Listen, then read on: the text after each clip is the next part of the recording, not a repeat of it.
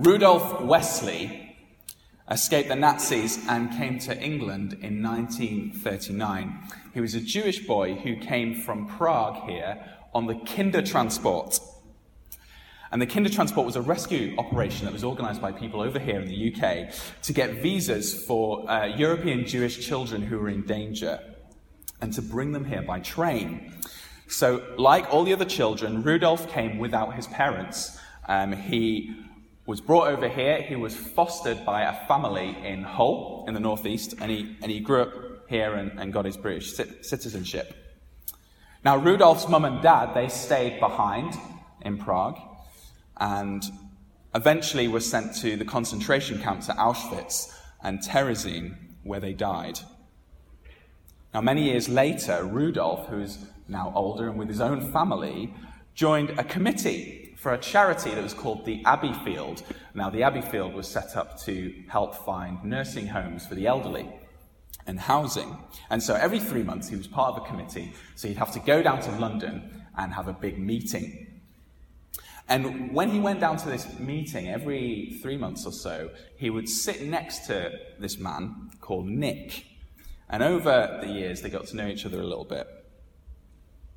Rudolf and Nick worked alongside each other, and one day, Nick asked Rudolf where he was from. The conversation kind of turned to matters of the past.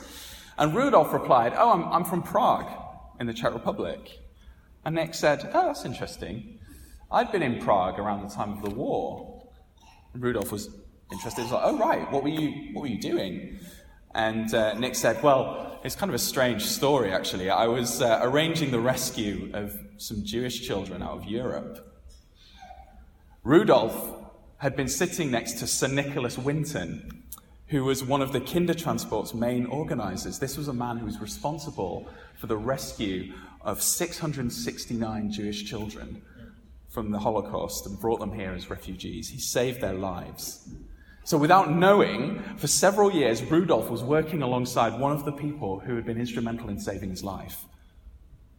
The only reason they'd actually sat together at this meeting was because they were put in alphabetical order and both their surnames began with W. Sometimes a person turns out to be so much more than you had previously thought. And as we come to the passage that we've just read in Mark's Gospel, we reach a pivotal moment where we gain a huge revelation about who this Rabbi Jesus from Nazareth, who he really is. Now, all of us have heard of Jesus, of course, and I'm sure we've all got our opinions about who he is. But this morning, as we look at this portion of the Bible, I want to stun you. I want you to gain a vision of Jesus Christ that is huge, that is compelling, that's intriguing. You may think you've got Jesus figured out, but I want to suggest that after reading this, that you may think again and see Jesus as someone who is far more significant than maybe you first realized. And as we look together at who Jesus is, we're going to see that he calls each of us in a way that will transform all our lives. So we've got 3 points this morning: the kingship of Jesus, the cross of Jesus, and the call of Jesus. So firstly then, the kingship of Jesus. Well, keep your Bibles open. We're going to be looking at the text. As we've been working through this text of Mark over the last few months at this church, we've been looking at this biography of Jesus. And so far, we've followed Jesus' public ministry. So over 8 chapters, we've seen him do all sorts of amazing things. So he's healed miraculously. He's taught with authority. He's broken taboos and rebelled against the establishment of his day.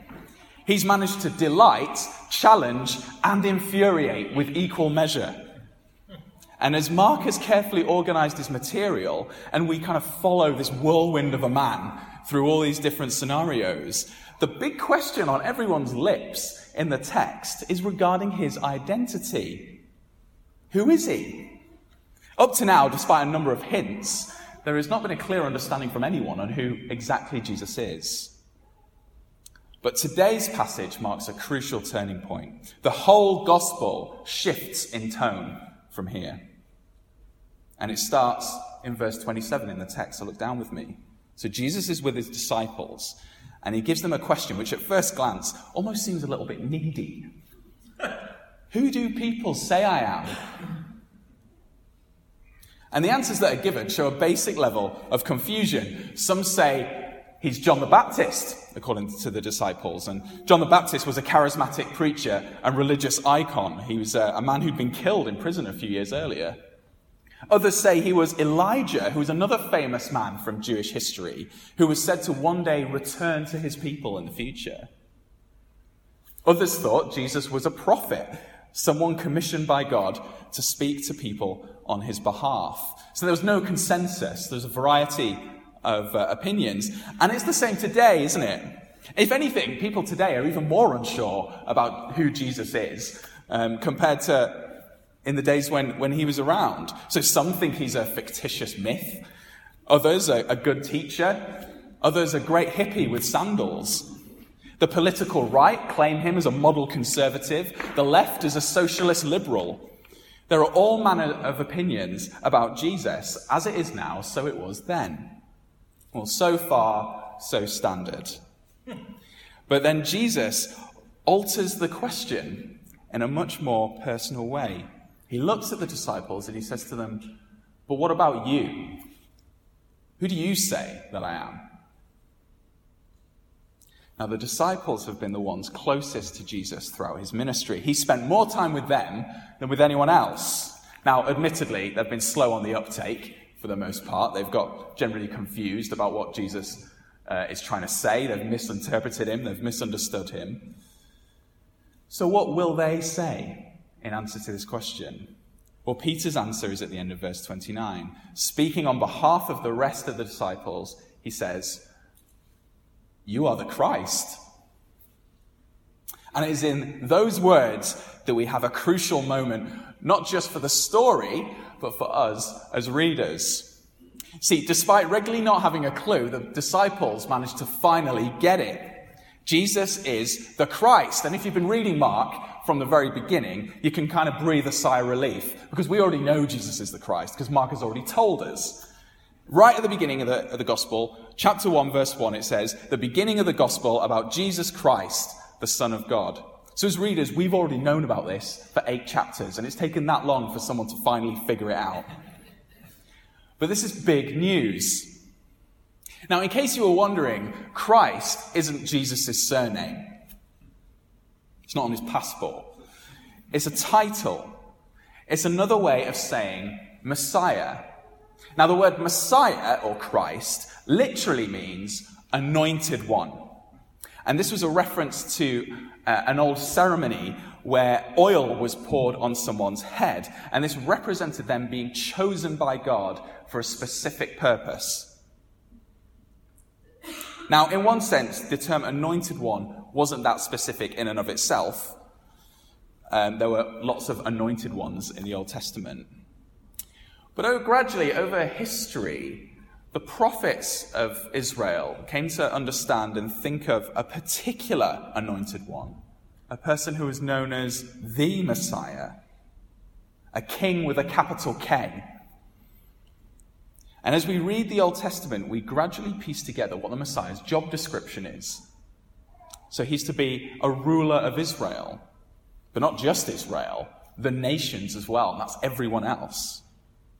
So he's going to be a king over the whole earth, but he's not going to be a corrupt king like Israel had often had. He was to be a good king, one who would bring peace to his people, someone who would deliver them from oppression, someone who would rebalance the scales of justice, someone who would judge honestly, someone who would speak up for the downtrodden and the poor.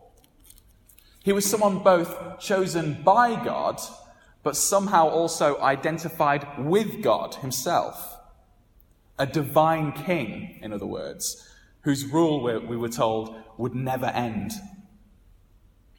Now, for Peter to say that Jesus is the Christ was to claim something of such magnitude that not even Peter fully understood all the implications of it, and we'll see that later.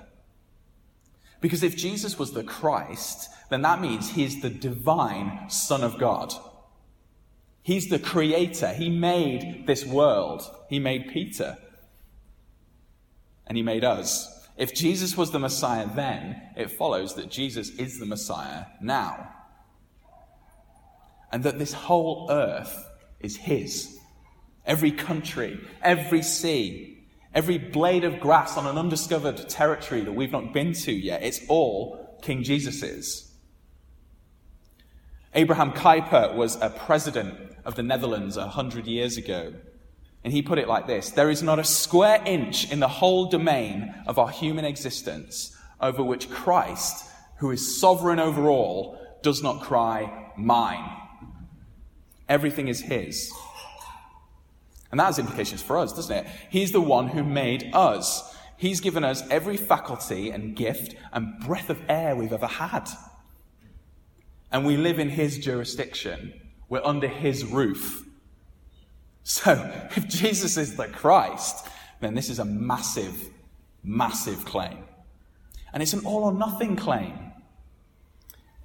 I don't know in what capacity you've come across Jesus before. You may have come across his ethics and think of him perhaps as merely a good teacher.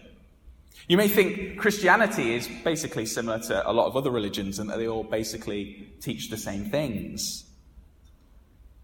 Well, if Jesus is the Christ, this title allows for neither of those options.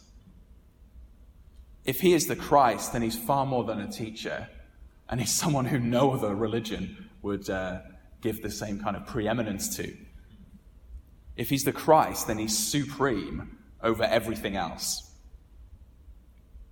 Therefore, through the pages of this text, Jesus asks us the same question that he asked the disciples. Who do you say that I am? And if there's even a chance that it's true, that he might be the Christ, then surely we should consider it further, because those claims are massive. The kingship of Jesus. Secondly, then, the cross of Jesus. Okay, so Peter figures out that Jesus is the Christ, and you think, okay, this is the moment. It's all going to kick off now. Cue the Rocky-style montage. Jesus and his disciples getting ready, claim the throne, fight the power.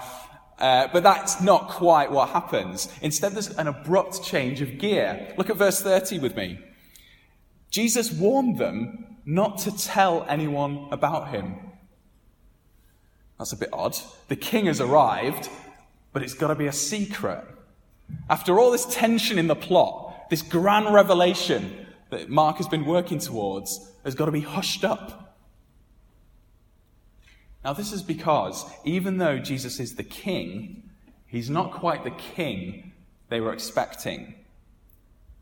And to help us understand this, it's useful to know a bit about Israel at this time in history. So Israel was occupied by the Roman army, who were as strong as they were oppressive. And the Jewish people of the day wanted liberation. They wanted to be free. They didn't want to be under the shackles of the Romans.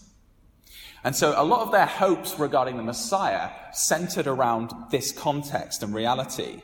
So in their minds, the Messiah was going to be a revolutionary. He's going to be someone who's going to kick out the Romans, rule the world through military strength. They were waiting for world domination. This is what the disciples would have expected of Jesus. You can almost imagine Peter dusting off his army jacket because he's waiting to be promoted to general.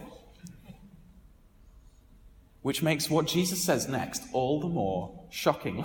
Look with me at verse 31. He then began to teach them that the Son of Man, that's a messianic title from the Old Testament, the Son of Man, must suffer many things and be rejected by the elders, the chief priests, and the teachers of the law, and that he must be killed, and after 3 days rise again.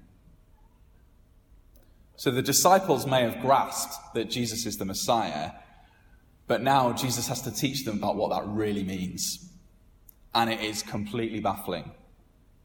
Jesus is not going to rise up against the Roman oppressors. Instead, he's going to suffer. He's going to be rejected by the religious establishment. The chief priests, the elders, the teachers of the law. These are the only people in religious Judaism whose opinions mattered. It's kind of unthinkable that they wouldn't back the Messiah themselves, but they're going to reject him. And worse than that, he's going to be killed. Death. It looks like failure, surely. In all of this, Jesus is, of course, speaking of his journey to the cross that would happen in the future, where he would be betrayed and crucified.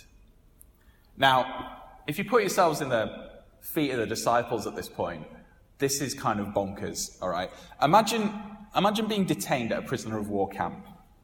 Imagine being in freezing, starving conditions. You and your fellow prisoners have heard rumors that someone is going to come and liberate the camp, and that's enough to keep you going. It gives you enough hope to stay in your situation and endure. Finally, your rescuer comes, you meet him in the camp, you've been around him for a while, you're waiting for liberation to happen. Then all of a sudden he says to you, I'm going to hand myself in so I can be publicly hanged. It would be madness, wouldn't it? Madness. So let's back up a second. We've got two extraordinary claims about Jesus that we've just seen. And they seem contradictory. On the one hand, we've seen that Jesus is the Christ. If he's the Christ, he's the most important king the world has ever seen. And yet on the other hand, he comes to this world not with a mission of power and majesty, but with a mission of suffering and death and shame. A mission of apparent failure. A king on a cross is completely counterintuitive. Well, having listened to this, the Apostle Peter is having none of it. Death and rejection don't sound particularly kingly, so it says in the text he decides to take Jesus aside and kind of give him a talking to. Funny, given he's just acknowledged Jesus is the king of everything. He decides to kind of rebuke him. Don't know what he's thinking. But he's not happy. He doesn't have a category for what Jesus has just said. You see, Peter has signed up for what we're going to call the glory story. The glory story. He's like a glory hunter in football. You know, glory hunter fans, right? The ones who choose to support the teams that are successful, the ones that win, the ones that gain the league. There are a few clubs in Manchester that may have their own glory supporters, glory hunters. Now, glory hunters want the joy of winning, but they don't want to support teams that fail. Glory hunters don't stick around for relegation. And this is a little like Peter's approach to Jesus. He's expecting the Messiah to go forward in glory, claim his throne, not get relegated. And so he has to have words with Jesus. Surely you've got this wrong. But Jesus has some of his own words for Peter. And it's blistering. Have you seen this? Get behind me, Satan. You do not have in mind the things of God, but the things of man. And in the space of 5 verses, Peter has gone from hero to zero. He's clocked on about who Jesus is, and then he's just been rebuked by Jesus. You know you've had a bad day at the office when the Son of God calls you Satan. Jesus' reaction is fierce. But it shows how important it is, how crucial it is that Jesus faces the cross. You see, for Jesus, facing the cross, taking on suffering, rejection, and death, it's his mission. What does he say? The Son of Man must suffer. He must suffer to truly fulfill his role as Messiah, to truly restore the world, bring peace, make things just. It's going to have to take his life. There is glory, but death and shame come first. Now, we don't understand everything about this at this point, and Mark hasn't quite revealed it to us. But isn't it quite striking, thinking about it, how different Jesus is? When you think about historic rulers with so much power, they tend to use it for extravagance, don't they? So Pharaoh Ramesses II created huge temples in his own honor in Egypt, with huge statues of himself in gold. Alexander the Great created Alexandria, which was the cultural center and economic center of the entire world. Even Donald Trump, when entering the White House, swapped the red curtains in the Oval Office for golden ones. And yet Jesus Christ, when he comes to the world, he offers his hands and he says, put nails in these. Hang me to a cross with no dignity so I can restore this world. It's extraordinary. Extraordinary. So we've seen the kingship of Jesus. We've also seen the cross of Jesus. Finally, then, the call of Jesus. So if Jesus is the king with a cross, what does he call us to do? What does that mean for us? Well, we don't have to look far because Jesus tells us. After locking horns with Peter, Jesus decides to inform everyone exactly what it means to be his disciple. And we see that to follow him is costly. Verse 34, he calls the crowd to him, as well as the disciples. Everyone has to listen to this. Everyone has to hear it. And he says this, whoever wants to be my disciple must deny themselves, take up their cross, and follow me. Deny themselves, take up their cross, and follow me. It is hard for me to overestimate the impact these words would have had on their hearers. When Jesus used carrying the cross language, you can almost imagine the crowd shuddering as they hear him, because it refers to crucifixion, as we mentioned earlier. And it's important we realize that crucifixion was understood as the most barbaric way to die in the ancient world, or at this point in history. It's the most horrendous, vicious method of execution that the Romans could come up with. And not just because of its prolonged agony, which was substantial. It sometimes took days to die if you were crucified. But also because of the humiliation. Those who were crucified had signs on the top of their crosses saying who they were and what they had done. They were forced to carry their crosses through the streets in public, taking their own method of execution with them and carrying it to the place where they were going to die. And then when they were crucified, they were stripped naked, no dignity, in full public view in front of everyone. It was designed purposefully for humiliation as well as pain, so that anyone who saw it would be completely deterred from rebelling against the Roman rule. And yet here, Jesus the Messiah, remember, calls anyone who would follow him to carry their cross. He calls his disciples to a death march. For Jesus, the Christian life is not to be defined by the glory story, success, acceptance, power. That's what Peter imagined. No, following Jesus is costly. It's characterized, he says, by self-denial, a willingness to surrender our own desires and be sacrificial for the sake of Jesus and for the sake of others. The Christian life is to be marked by a willingness to suffer shame on behalf of Jesus, being mocked or ridiculed or even worse.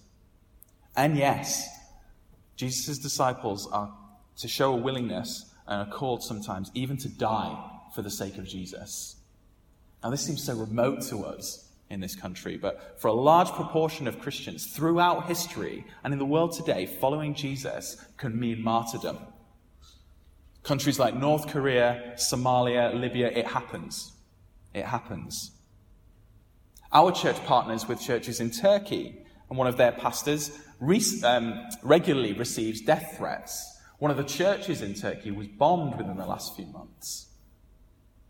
And according to Jesus, this is all part of the territory.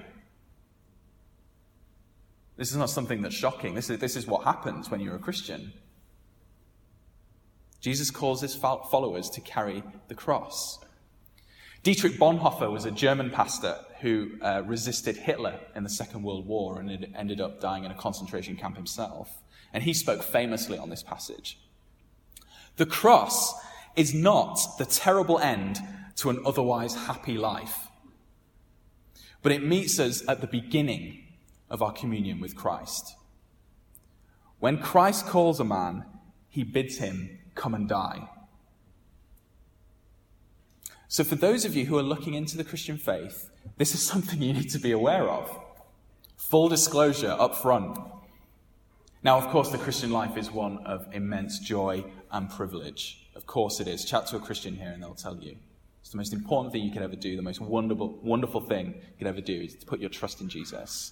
But following Jesus is costly. It means facing suspicion, hostility at times. If you come to Jesus from certain cultural backgrounds, it may cost you your family, or even worse. So bear it in mind. And Christian friends here, is carrying your cross the way in which you view your Christian life? Is it one of sacrifice and denial, self-denial? See, the cross has to be more than a logo we put on our publicity or something we put around our necks. It's so easy for us to try and fit following Jesus around our pre-existing glory stories. We're happy to give money to Jesus' kingdom once all our comforts are in place. We'll make time for Christian community, but only on the weeks where we haven't got something better to do. We'll talk about the good news of Jesus, but only when we're sure we won't be ridiculed. And so the things that we desire more, the glories that we seek, become apparent in our lives. Friends, the way of Jesus is the way of sacrifice. Following Jesus is costly. And yet, at the same time, it's worth it. It's worth it. Look at what Jesus says afterwards. For whoever wants to save their life will lose it, but whoever loses their life for me and for the gospel will save it. What good is it for someone to gain the whole world, yet forfeit their soul? Or what can anyone give in exchange for their soul? Jesus shows us here that there is a futility in living just for this life. Now, we know, don't we, that the world around us is broken. There's so much suffering and injustice and selfishness. There's disconnection from God. And you know what? That happens out there in the world outside, and it happens in our hearts too. It's why we need a Messiah in the first place, to come and fix the mess. Now, according to Jesus, this world, in all its brokenness, is destined to end one day and will be restored to a better one. Jesus will return, as he says in the passage, in his Father's glory with the angels. And as king will fully establish his kingdom, freeing the world of all the pain and death and corruption it sees now. This world is not all there is, Jesus says. There is a world to come. Therefore, to put your hopes in this world rather than in Jesus is like trying to plant a fruit tree in the desert. Jesus says, whoever wants to save their life will lose it. If you put all your chips in on this world, but don't know the King who created it and is going to restore it, you won't gain the true life that you really want. Look at verse 36. What good is it for someone to gain the whole world, yet forfeit their soul? That's an explosive thing to say. Isn't it tragically true that you can gain so much in this world and still be left with nothing? Since Christmas, I've been reading the huge 600-page biography of Steve Jobs. And I've been struck by the man, how brilliant he was, how complex he was, how flawed, but how much he achieved in a lifetime. He revolutionized 6 industries: personal computers, animated movies. He was the head of Pixar when they made Toy Story. Music, phones, tablets, and digital publishing. He started Apple out of his dad's garage, and he built it into literally the biggest company in the world. If anyone in our generation has come close to gaining the whole world, it was Steve Jobs. He was a remarkable man. He achieved so much. And yet, of course, tragically, he's now not with us. How much of his wealth and achievements does he have access to now? None of them. And even if we do reach the giddy heights in this life, it's by no means guaranteed to satisfy. Jim Carrey, looking back over a career of success and achievement and glory as a comedian, as an actor, he had to say this: I think everybody should get rich and famous and do everything they've ever dreamed so they can see it's not the answer. The glory story doesn't work. So why do we spend so much of our time trying to find it? We spend all our energies and efforts trying to climb the career ladder, get that promotion or the next pay increase. We dream of finding that partner, the one who will make us feel whole and alive. We obsess over getting our children into the best schools so they can have the best education they can get. And these are not bad things. But if we put all our hope in them, we'll just be disappointed. Lasting glory can't be found in this world, Jesus says. So instead, King Jesus calls us to follow him. He's the author of life. He is the one who will restore this world. And his kingdom is one that we want to live in. He's a king unlike any other. And for all his majesty, he doesn't flaunt it, but chooses to take on suffering and death for us. No golden curtains for Jesus. He shows us that the way to glory is through death and then resurrection. The way up is the way down first. And so he calls us to do the same thing. He doesn't ask us to do anything that he hasn't done himself. Now, following Jesus in this life may be costly. To everyone else, it may look like a failure and stupid. But Jesus promises that it leads to a future glory, a perfect kingdom, a pain-free eternity. And to know this King, the one who is so awesome and yet loved us so much, that alone makes it worth it. Elizabeth Elliot was a missionary in Ecuador, working with the native Auca people, along with her husband Jim in the 50s. Now, she knew what it meant to carry a cross sacrificially. Her husband Jim was murdered on a beach as he was trying to contact the tribe early into their journey. She became a widow. And despite the tragedy, Elizabeth stayed the course in Ecuador, and over time, she got to know the tribe well. She even met her husband's killers and reconciled with them. Afterwards, she wrote about her experiences, and she shared diary entries that Jim had written when he was alive. And one entry said the following words. This is striking. Listen to this. He is no fool who gives what he cannot keep to gain what he cannot lose.